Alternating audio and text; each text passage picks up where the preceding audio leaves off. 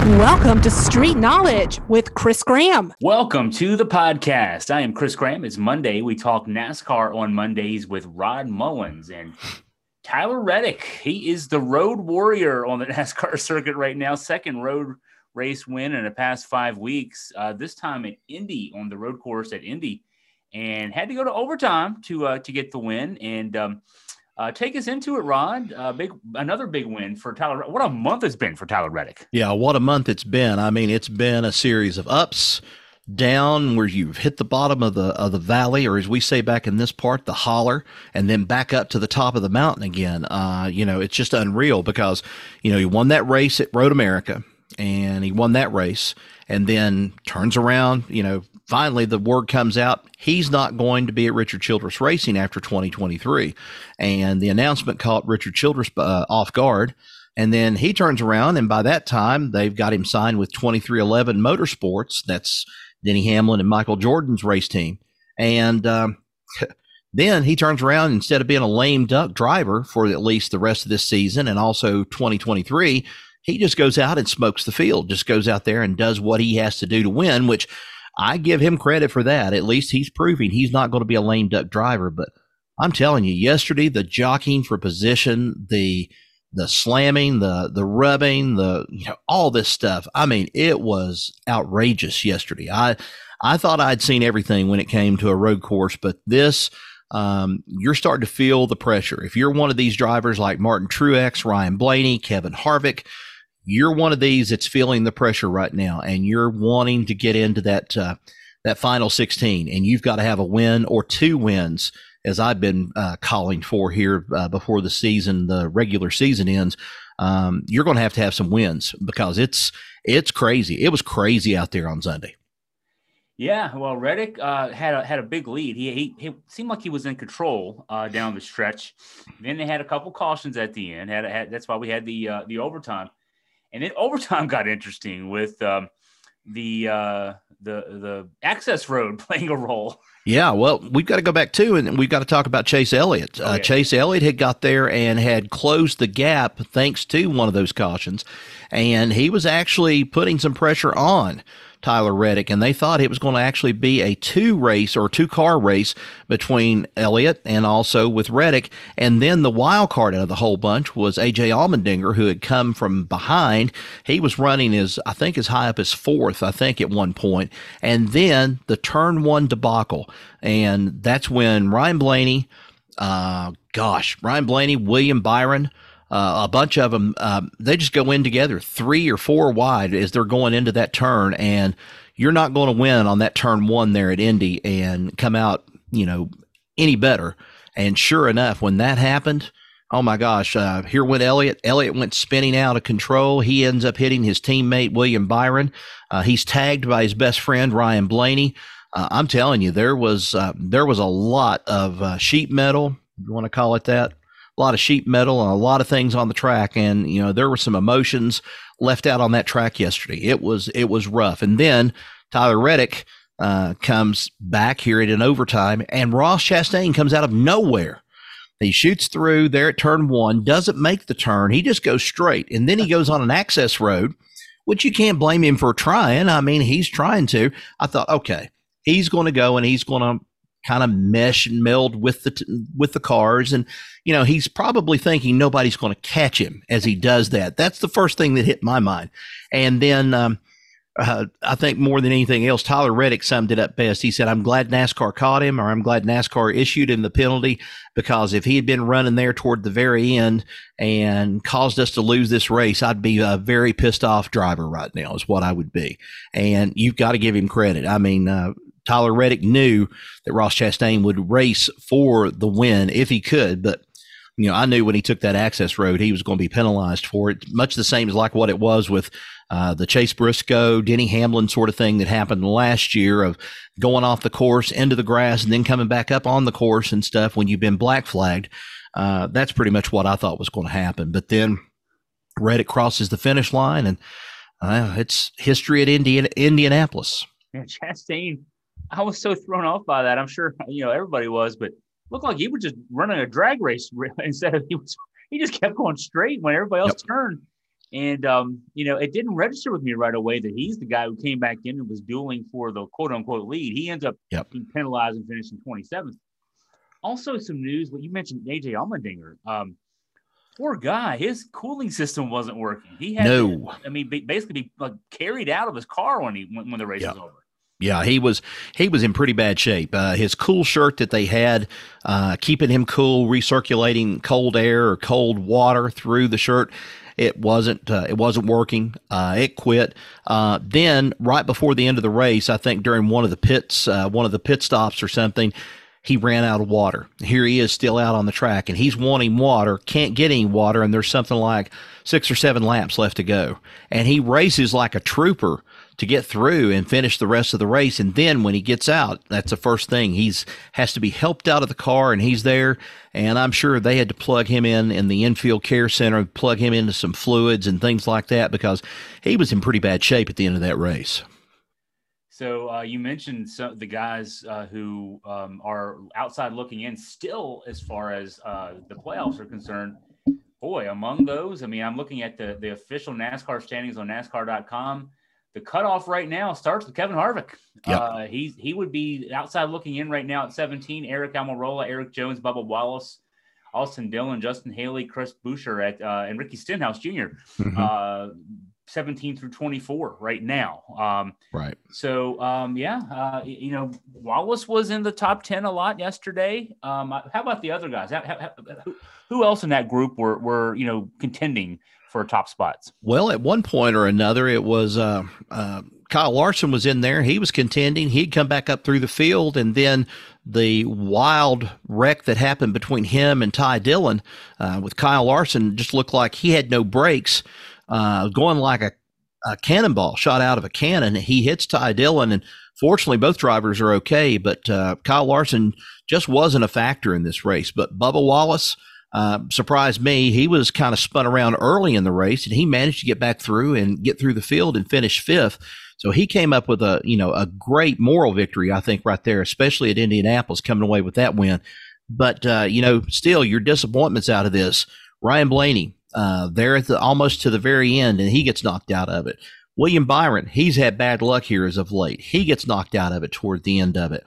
Of course, we said Eric Almirola. There's talk now he may be possibly rethinking retirement. I don't know if he's going to retire or not, but he will not be coming back to Stewart-Haas. But any guess right now at this point it's anybody's guess. But that's just some of the drivers. I mean, I couldn't keep up with all the wrecks yesterday. I couldn't keep up with everybody just sliding all over the track. Austin Cindric was in the top 5. Yep. He's 15th right now in the projected playoff standing. So that was a big one for him. Now that we're through this portion of the schedule, I guess we're through with the road race portion of the schedule for now, at least until the playoffs. What do we look for the next few weeks? I mean, we come to the end of August. We start August today. The end of August is when the playoff field is set. Yeah, and these guys still have a couple of road courses they're going to have to race, and I think one of them is going to have to be, or two of them I do know, Daytona and Watkins Glen. They're going to have to race those, and I'm not sure those are in the playoff picture exactly right now or the regular season, but I think Daytona may be in at least at the end of August or first part of September. I'm not quite sure on that, but it's do or die time for some of these teams. Yeah, you're right. Watkins Glen and Daytona actually closes out of the playoff part. Okay. The series goes to Michigan this weekend, Richmond the 14th next weekend, and then finishing up with Watkins Glen and Daytona. Interesting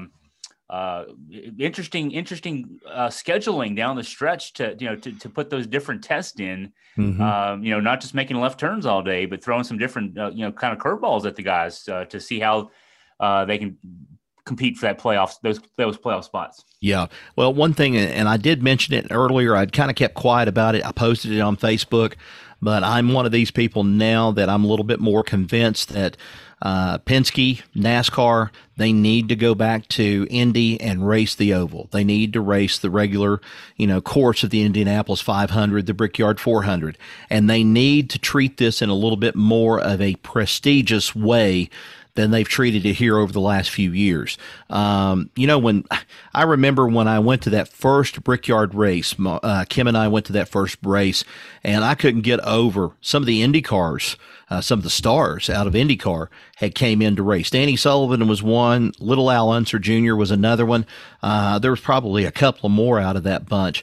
But, it didn't fare well. Didn't fare well for Danny Sullivan or for Little Al during that outing. And a lot of people said, well, the IndyCar drivers, they can't make it in a stock car. Well, I think they need to change that a little bit more now. And I think you need to make it available to people like James Hinchcliffe, who was on color commentary yesterday on the race and did a fantastic job. He was talking about things about the tires and about the wear of the tires and the brakes and so forth way before Dale Earnhardt Jr. and way before Jeff Burton was even talking about some of this stuff, and even surprising Steve Letarte.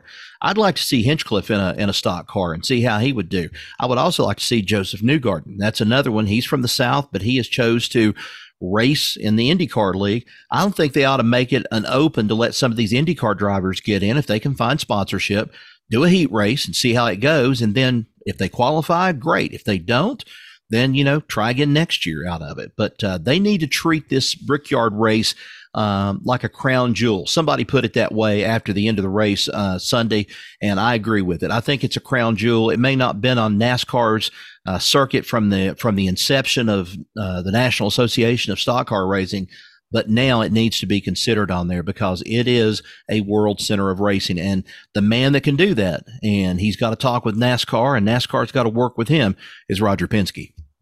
Yeah, it's like a basketball tournament being held at Madison Square Garden, and instead of having full court, you just play 3-on-3. I mean, yeah. you got the iconic venue there. So heading to Michigan this weekend, Sunday at 3 p.m. on USA Network. Give us an idea of what we might be able to expect with the racing this weekend. Gas mileage. Again, we're talking humidity. We're talking racing in Michigan. Michigan's a long stretch of a track. That's one of those famous tracks of where I think it's a 2.5 mile track, but it's there in the Irish Hills of Michigan. Beautiful setting for that racetrack. And it's always a big time for these cars, these car owners, and also the manufacturers to show up and brag about what kind of car they've got.